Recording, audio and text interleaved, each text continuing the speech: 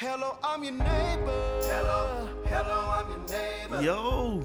Hello. So we're doing something new. It's in between podcasts, and I want to do a scripture dive to share basically a short snippet of something that stuck out to me when I was reading. Today for the scripture dive, I want to talk about Luke 10. I always wondered how cities knew about Jesus before he got there. It's not like they had, the daily news or Reddit or Instagram. So what happened? And this is the first time that I read anything bringing insight to how words spread and through whom it spread. Luke 10 is amazing. So Jesus sent 72 individuals out before he visited a town to tell them about the kingdom of God. He also gave them power to heal the sick and power to do other things, which we will talk about in a minute. Luke chapter 10 is cool because I have never heard of a group of people outside of the 12 disciples walking with Jesus during his lifetime. And what was cool about this is while they were in these towns, not only could they heal the sick, but they also had power over evil spirits. He gave them clear instructions, and this is kind of tying back to the podcast on plans. He told them, don't take any money or food or even a wallet with you. Just go because I told you, and I'll take care of you. And in their obedience, they saw and witnessed and were empowered to do amazing things. So I encourage you to read Luke 10 because it's dope. It gets even more interesting though. So as I said before, they were excited when they came back to report to Jesus because they were amazed that even evil spirits were obeying them. I'd be amazed too. It's one thing to heal a person. It's a whole nother thing to hear something evil talking to you or torturing someone else and you cast it out in the name of Jesus and it leaves. So I understand their amazement. At my childhood church, I would always hear them say, instead of telling Jesus about our problems, we need to be telling our problems about Jesus. And I know most of y'all or some of y'all probably grew up hearing that too. And how often do we utilize that power given to us? Then a unique yet powerful moment happens that gives us insight on Satan's spiritual history. Prior to the in the beginning story of earthly creation, and it reminded me of who he is and how we should treat him. Jesus tells them in verse 18, the 72 returned with joy and said, Lord, even the demons submit to us in your name. And this next line floored me. He replied, I saw Satan fall like lightning from heaven. I have given you authority to trample over snakes and scorpions and overcome all power of the enemy. Nothing will harm you. However, do not rejoice that spirits submit to you, but rejoice that your names are written in heaven. So good.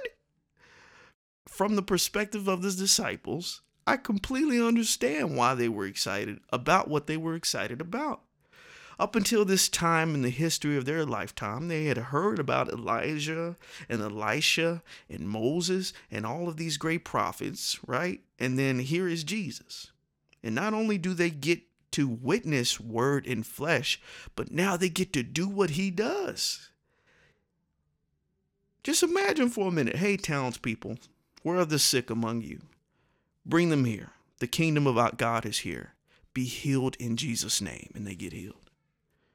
Hey, you've been bound by the same spirit your whole life. Depression, in the name of Jesus, leave that woman now. The kingdom of God is here. And the spirit leaves. And they run up to Jesus excited about this amazing thing. And Jesus is low-key saying, yeah, no, duh, I'm Jesus.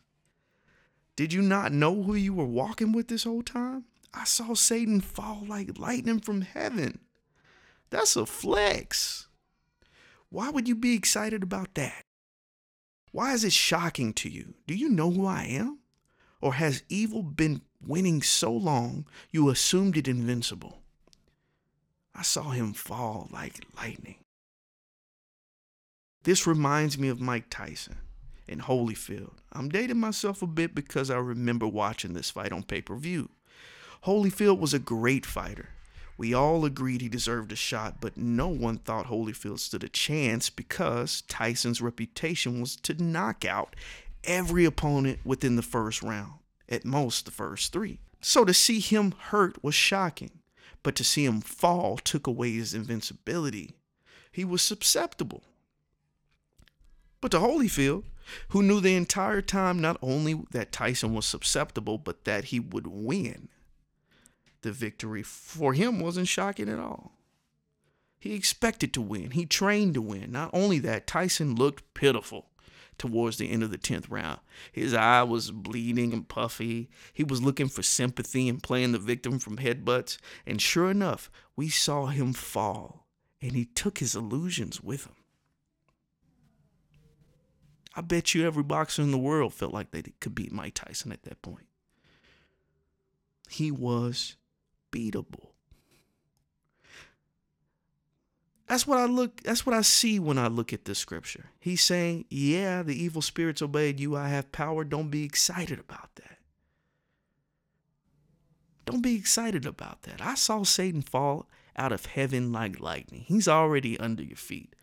And then verse 20 takes the cake. He says, instead of rejoicing that enemies obey you, he says, rejoice that your name is written in heaven.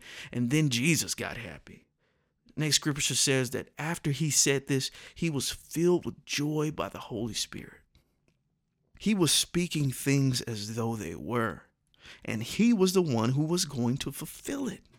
Our names being written in heaven through death on the cross. Hadn't died yet, so our names weren't written yet, but the Holy Spirit confirmed it, that it would be so. And his response wasn't anguish. It was joy to die for you and for me. He had a party all by himself because the scriptures don't even say that they rejoiced with him about their names being written. He was the only one rejoicing. He says, you're shouting about the wrong stuff. I can give you power at any time, but your redemption is going to cost me everything. It's hard to see the value in real time of a thing when it's given to you freely, but what it cost Jesus is much greater, and the value is far greater than power or healing or anything else. If you have ever questioned your value, stop it. Quit it. He loves you. You are worth so much more to the Father than you could ever know. Now for a poem. However one may define a fleeting moment, divide that by infinity. If there was even a particle of time left to quantify, that measure would be far too much to ever doubt you were crafted precisely, and your value is not to be discussed. If you haven't accepted the Lord and Savior, please take this opportunity to accept the best gift that will ever be given. Salvation is free to you, but it costs Christ everything. And guess what? It brought him joy. Thank you for listening to Hall Proof Podcast. Peace. Hello, I'm your neighbor. Hello, I'm your neighbor.